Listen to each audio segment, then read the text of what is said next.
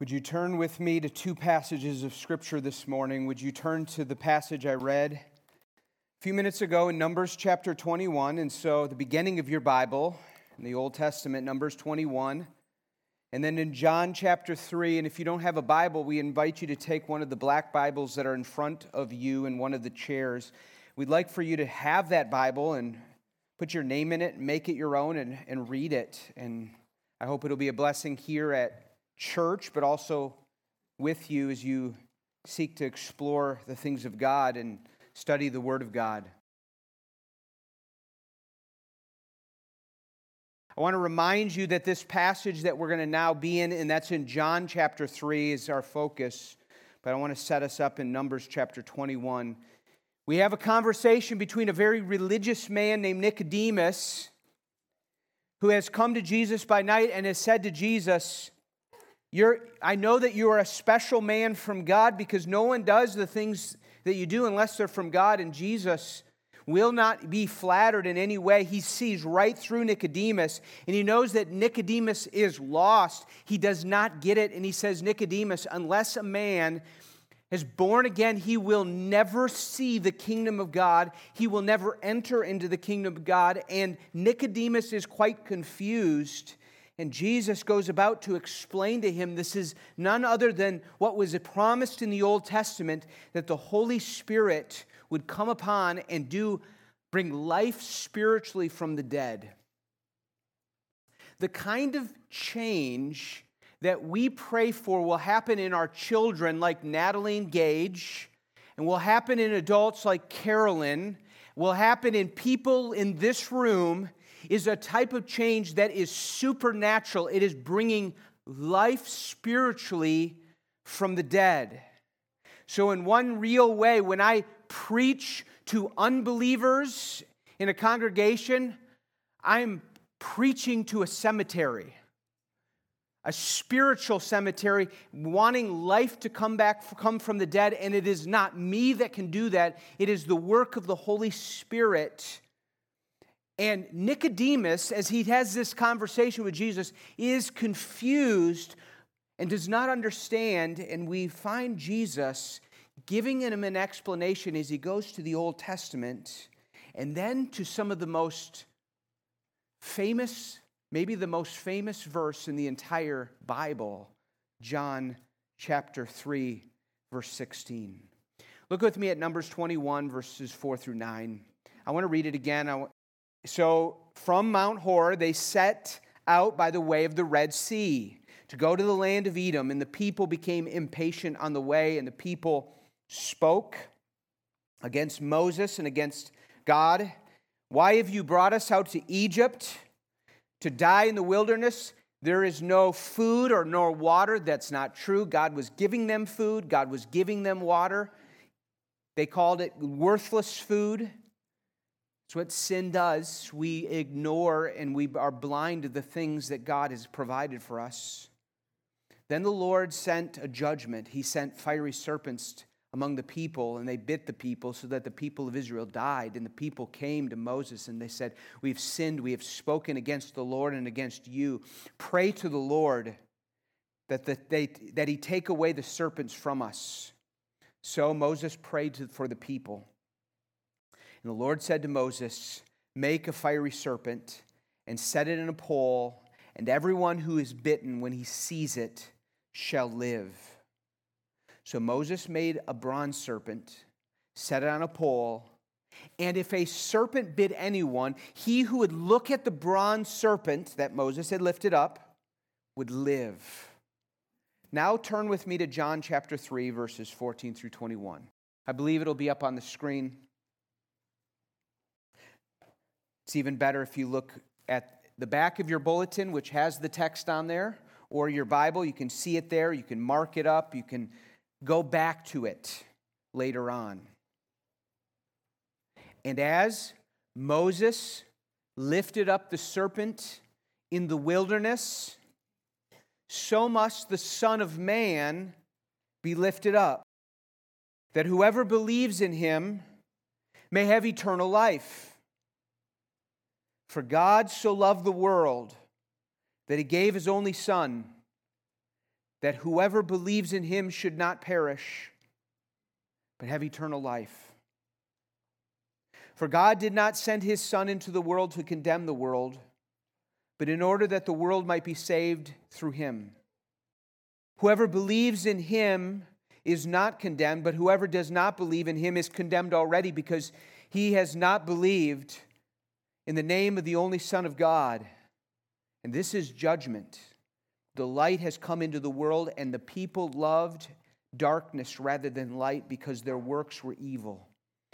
For everyone who does wicked things hates the light and does not come to the light, lest his work should be exposed. But whoever does what is true comes to the light, so that it may be clearly seen that his works have been carried out in God. And would you look with me at the very last verse of this chapter, verse 36. Jesus says, it says here, whoever believes in the Son has eternal life. And whoever does not obey the Son shall not see life, but the wrath of God remains on him. This morning, the point of my message is the main point of the entire Bible.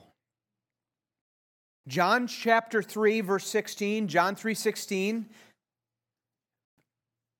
it's been called by Martin Luther the Bible in miniature. And so this message, this passage that we're going to look at this morning, is a type of summary of the great need, the great remedy, the great response, the necessary response for people if they are to live. It is the glory and the grace of God to sinful man found in this passage. And I want you to see this morning, all of you, Faith Church members and young people and teenagers, to those that are maybe visiting and without a church or even without Christ yet. I want you to see, I pray and I long that God would help you to see Jesus Christ lifted up. And I want to say to you, if you're a non-Christian this morning, this message is for you. This message may offend you because it confronts your sin and tells you some unpleasant truths. My prayer is that the Spirit will convict you of these truths about yourself, about your condition, about your need, and a Savior, Jesus Christ, who offers himself to you. My prayer, this message is something that we as a church must take to our work, into our schools, into our neighborhood. It is absolutely essential and fundamental. Dear Christian, if you're here this morning, and there are most of you, this is your story, this passage. This explains your hope. This is the light of your life. This is your story. This is your song. Gratitude must be a response. Renewed devotion and surrender to Him. Self-examination to say, have I really received this? Because we must devote our lives to this message that we're looking at this morning. Our church's life exists because the foundation of this central message of the Bible, and your life exists for this purpose. And so I want to look at this passage, and I want to look at it by looking at three things. I want you to see the plight of the world, meaning the devastating nature the world is in. It's perishing and it's condemned and it's under God's wrath. And number two, I want you to see the only remedy. The only remedy is the Son of God coming into the world, sent by God in love. And the required response is to look, to believe, to come to the light.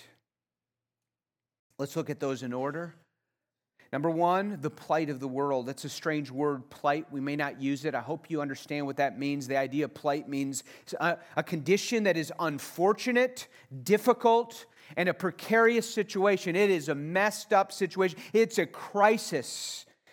And this passage, along with this book, explains to us what we should look around and see. This world is messed up. It is in a bad place.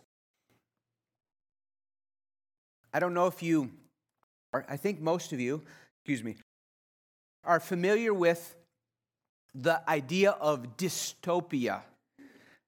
I wonder if you've watched or read books of dystopia. The Hunger Games are an example, or Ready Player One, or 1984, stories in which the future world is in a very terrible situation. It is dark and under bondage. There's usually a utilitarian government against them, and there is no hope in the world. You contrast that to the word from dystopia, which is a world that has fallen apart and devastated without any hope of repair. You have utopia, which means a perfect world. The plight of the world is clearly seen in this passage. It's seen as perishing. It's a reality that must be escaped. He says it in John chapter 3, verse 16. They shall not perish. They are listed in this passage as condemned who do not believe. This passage, John, in writing, and Jesus is speaking to Nicodemus, would have us see, all of us see, that the condition that you and I face and have faced and we have around us, and if you have not found remedy to it, you are in a place that is perishing. That's an old term that means you are in the place of destruction. You are dying. You are not just dying physically, but you are in a place where you are dying and you will be punished forever, because this passage says that you are condemned if you do not believe. That means that you have been declared guilty and under the shameful judgment and necessary and just judgment of a righteous and good God. And in verse 36, as I read, you are under the wrath of God, having not obeyed God and not obeyed His Son, Jesus. Every one of us knows there are things around us that let me say it this way. Every one of us quickly grows to know there are things that we ought to do, and yet we do not do them. And God's Word, this book, spells them out. No other worship than God alone, the first commandment. We are to love God with all our hearts. Who does that naturally? No, we go around loving ourselves, loving other things, putting our trust in other possessions or people instead of God.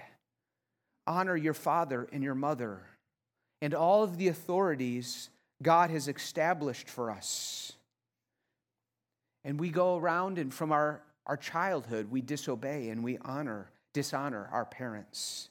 You shall not take the name of the Lord in vain, and you must use His name with purpose and value. You are marked by His name because He made you, and yet we do not live according to that. You shall not lie or bear false witness. Instead, we continually, Christians and non-Christians alike, give white lies to cover up embarrassment. We don't want to hurt people's feelings, or we want to look good or escape discomfort, and so we lie, we cheat, we deceive.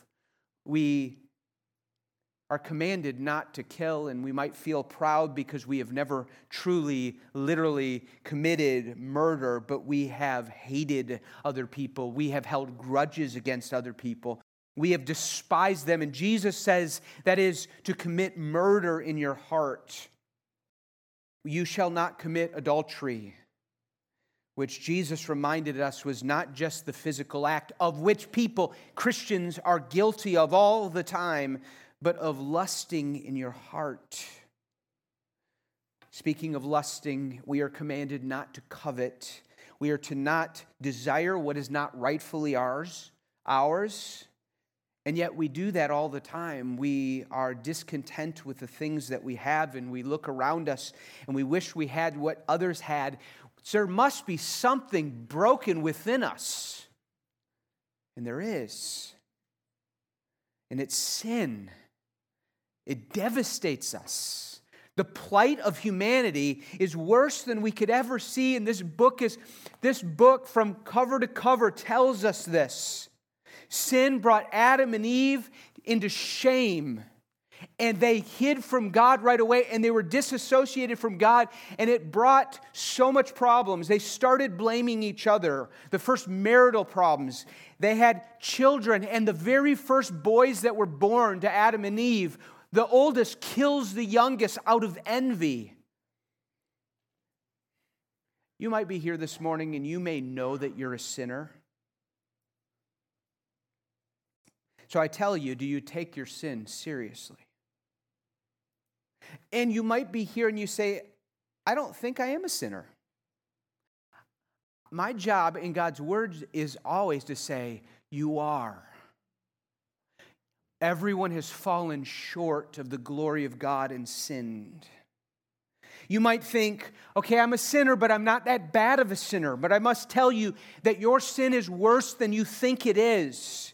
If you knew how holy God is and how high His standard is, and how if He is, and He is just and righteous and holy and good and loving, He cannot just overlook sin and ignore it. And it is a big problem, and this passage speaks of that. And as you scroll through this, you see perishing, condemned, under God's wrath, having gone to the darkness rather than light. And like Israel in Numbers 21, we are like the people of Israel. We come into this world like the people of Israel, having rebelled against God. And the Lord sends serpents among His people, and they bite them, and they are dying, and we are dying apart from God. Non-Christian, if it may not seem like it, but unless something changes, your future is devastating and your situation is desperate. That is the message that this book must, we Christians must share with all the world, that our condition is desperate if you have not turned to Christ. To disobey God is evil. To put yourself first is destructive. You, like everyone, we all feel shame and guilt in certain ways. We seek a way to take care of it and to appease it in our own ways. And yet we are under the condemnation, the just declaration that we are guilty by God, and we have on us the label of perishing. And this is not a bad apocalyptic sci-fi dystopia movie. This is real. And the hope of the world is not politics or elections. The hope of the world is the truths found in this passage and in the Bible. The mess of this world isn't bad policy, but rebellion against God, and it is under God's wrath and condemnation.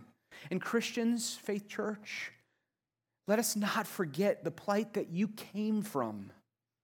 Gage and Natalie and Carolyn and all those who've been baptized, let us never get over the fact that we were under the plight, the sin that was devastating, and Christ rescued us from. We were bitten by the snake and perishing. And yet something happened that should produce in us a gratitude and a seriousness and an urgency to take that message elsewhere. Christian friend, if we understand the plight we were in and we've been rescued out of, have we any reason to be self-righteous towards other people? No, not at all. Do we have any reason to be proud or arrogant? No, because we were rescued from it. We didn't earn it. Do we have a reason to be judgmental and look down on other people or to be envious of the wicked? No. Not only do we see in this passage what we see in all of the Bible, this passage of Bible in miniature, we also see that there's only one remedy. And the only remedy, I want you to see, the only remedy is found outside of man or woman, but in God, who loved the world and sent His only Son, a Savior who will be lifted up who has been lifted up, but when this was written, would be lifted up. Actually, when this was written, he was already lifted up because John's writing it. And by the time we get to verses 15 and at least verse 16, I think verse 16 is probably written by John, not spoken by Jesus, as John is now reflecting what Jesus has just said about Moses lifting up the serpent in the wilderness. The Son of Man must be lifted up. And he's saying, oh, but I want you to know, for God so loved the world that he gave. And oh, I saw it. I saw him hanging on a cross. And I'm writing it to you, church, so that you would believe. I'm writing it to the non-church, that they would hear this story and believe. The only remedy for the plight of this world, for any of us, is that God so loved the world that he sent his Son to be lifted on a cross, bringing eternal life to sinners. Is there anything more glorious than those words, for God so loved the world? They're so familiar that they could create yawns in us. I memorized it probably, one of the first verses I memorized as a little child. We see it placard in football stadiums and in Instagram profiles. Even non-Christians go, that's one verse I've heard of, John 3:16. For God so loved the world that he gave his only Son. The only remedy is that God loved the world. The reason why we take and send people to Cameroon and to the Pacific Islands and to Portugal and to Brazil and to India, and why people like the Macs would go and spend their lives far away from grandchildren and children, is because God so loved the world and he sent his Son. There is a remedy. He sent his Son, his one and only Son. This Son is not a son like you and I now might refer to ourselves as sons and daughters of God. This is the one and only Son who is not just made new through the new birth, a son, but he is the image of the invisible God. He is the second person of the Trinity, a mystery all of us can just only start to ponder. He not only is like God, he is God, and yet he is separate from God the Father, and yet there is only one God, even though they are both God.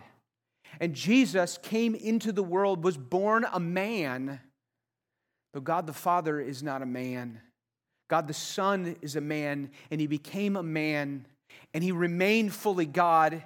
He, the one and only Son, was sent in order to pay for sins, so that preachers and Christians and moms and dads and grandpas and grandmas and young teenagers can take this message and take it to someone else and say, God so loved the world that he gave his only Son, that if you believe in him, you will not perish but have everlasting life. The only remedy is that God loved the world.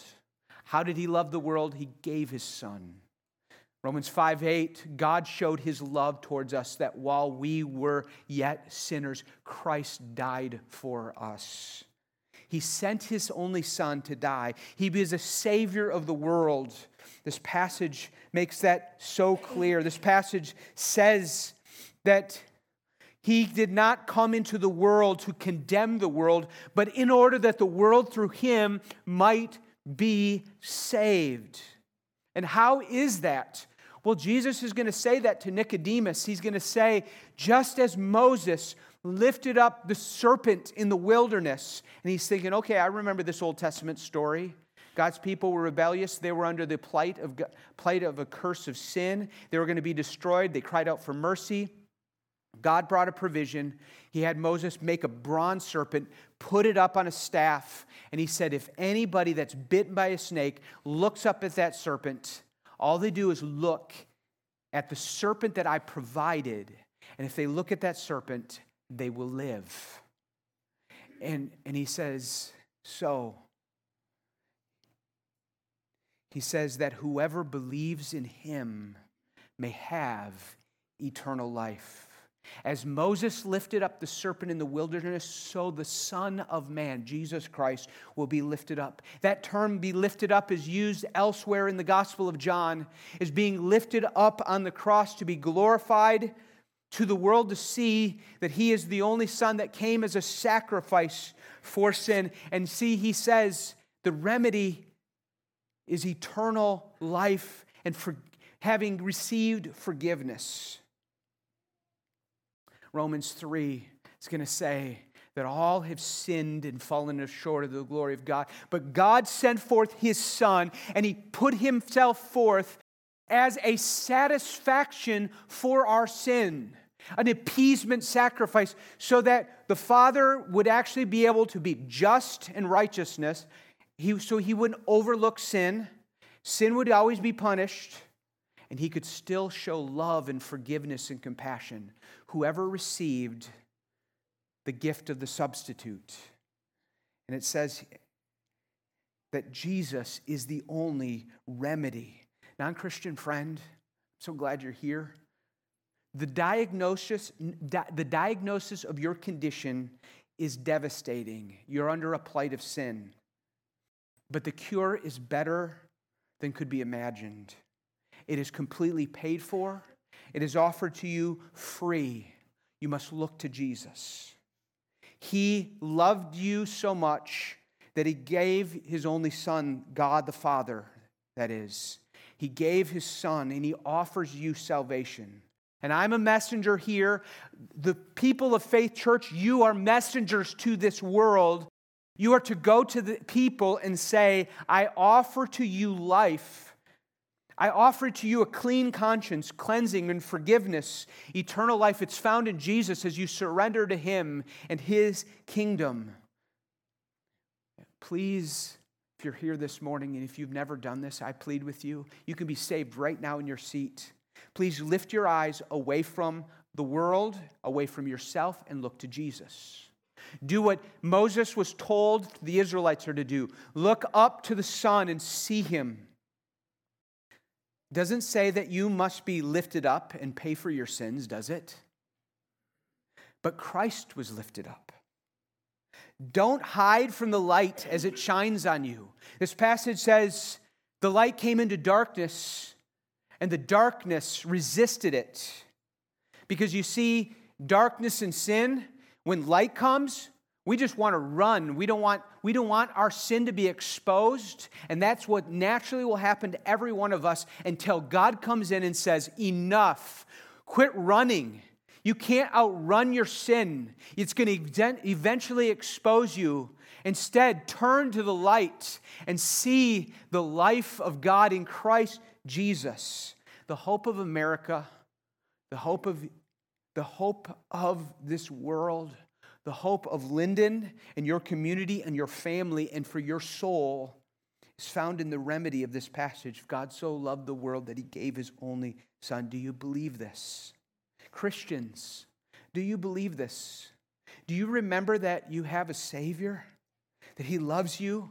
That God loves you, that he gave his Son for you? And if he gave his Son for you, will he withhold anything good from you? Why do you and I doubt his love so often? And we don't doubt him in the fact that we don't think he came and did this, but we doubt him in practical ways by not trusting that all that he's doing in your life is for your good and is seeking to bring you to an obedient place in all of your life. Friends, why do we go to the darkness still? Why do we fall back into unbelief? Let us look to the Son. Now, the last point I want you to see is the required response. The required response in this passage, and you can trace it through this whole passage from verses 14 through 21, is to trust in God's Son, Jesus Christ, the crucified and risen Lord and Savior of the world. And when I say trust, I'm going to use the word that he uses is, he says, believes. That whoever believes in him should not perish, but have everlasting life. Look at verse 14 or verse 15. He says that whoever believes in him may have eternal life. Verse 16. That whoever believes in him should not perish but have everlasting or eternal life. Verse 18, whoever believes in him is not condemned.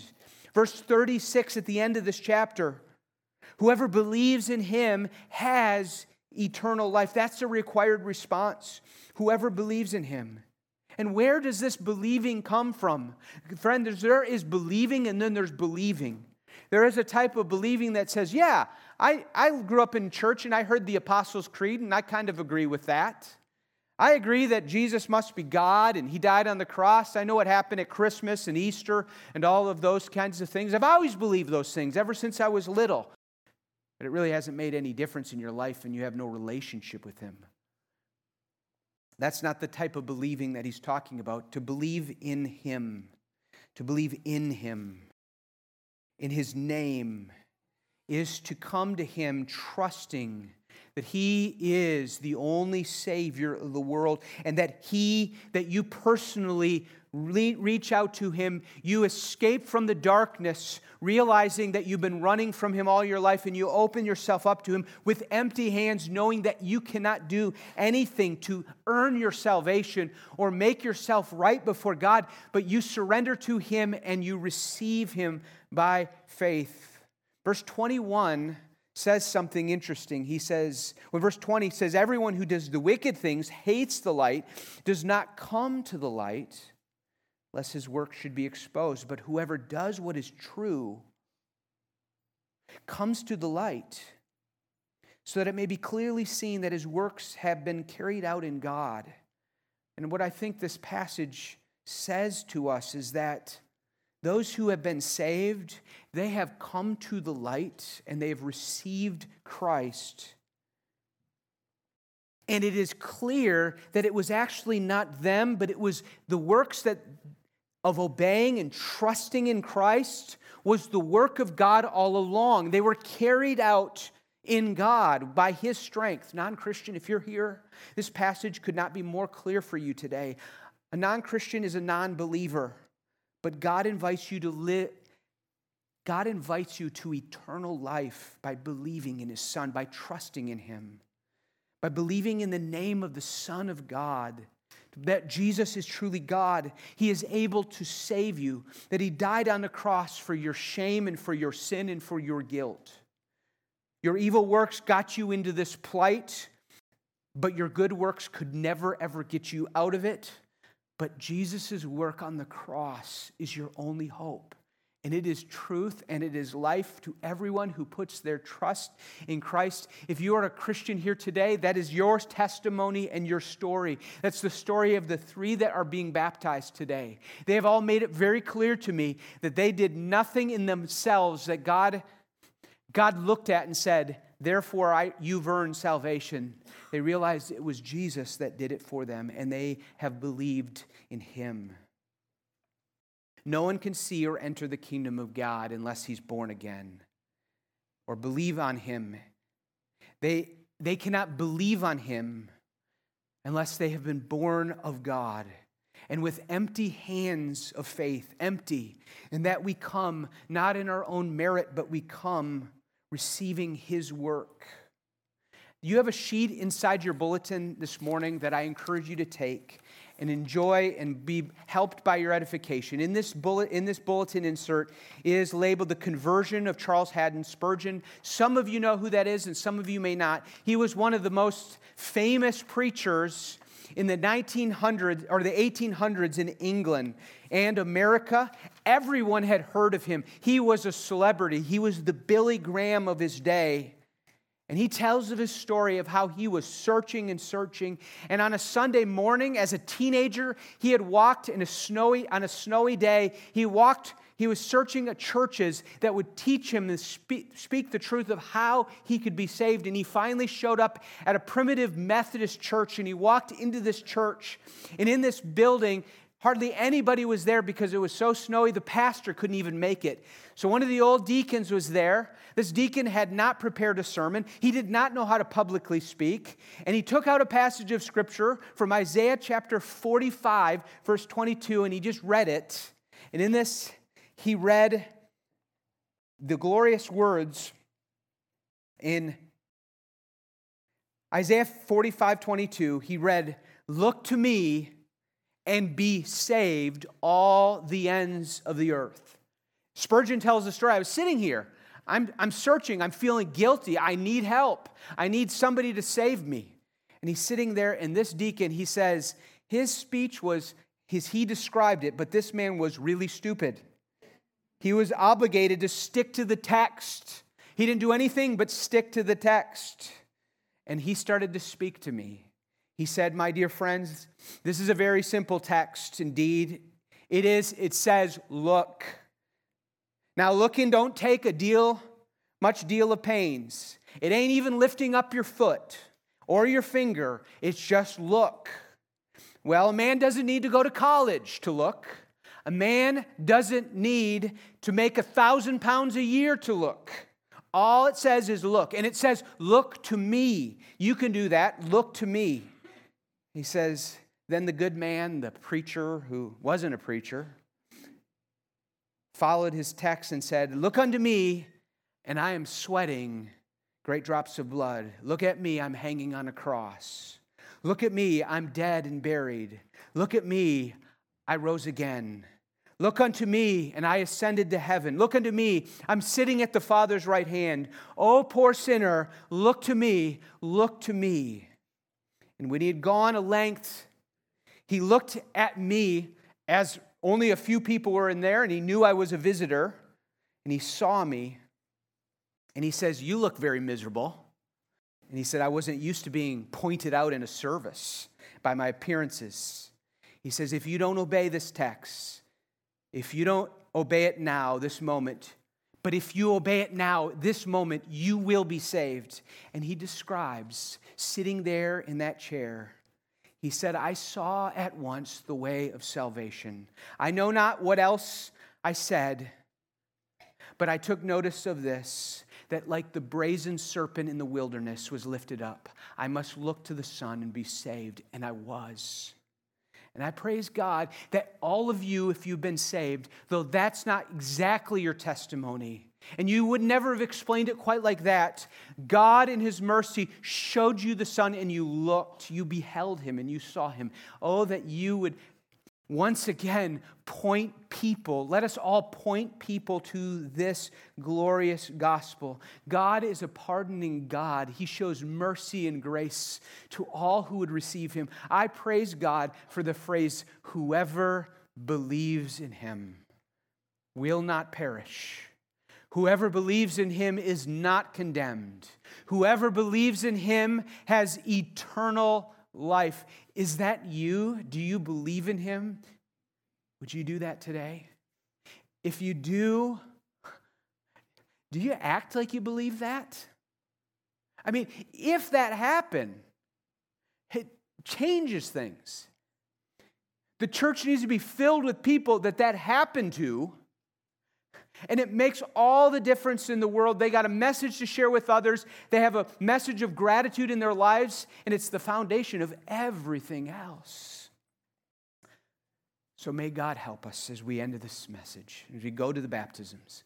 May God help us to listen and to see and to believe this truth with all our heart, that He gave His only Son, that whoever believes in Him will not perish, but have eternal life.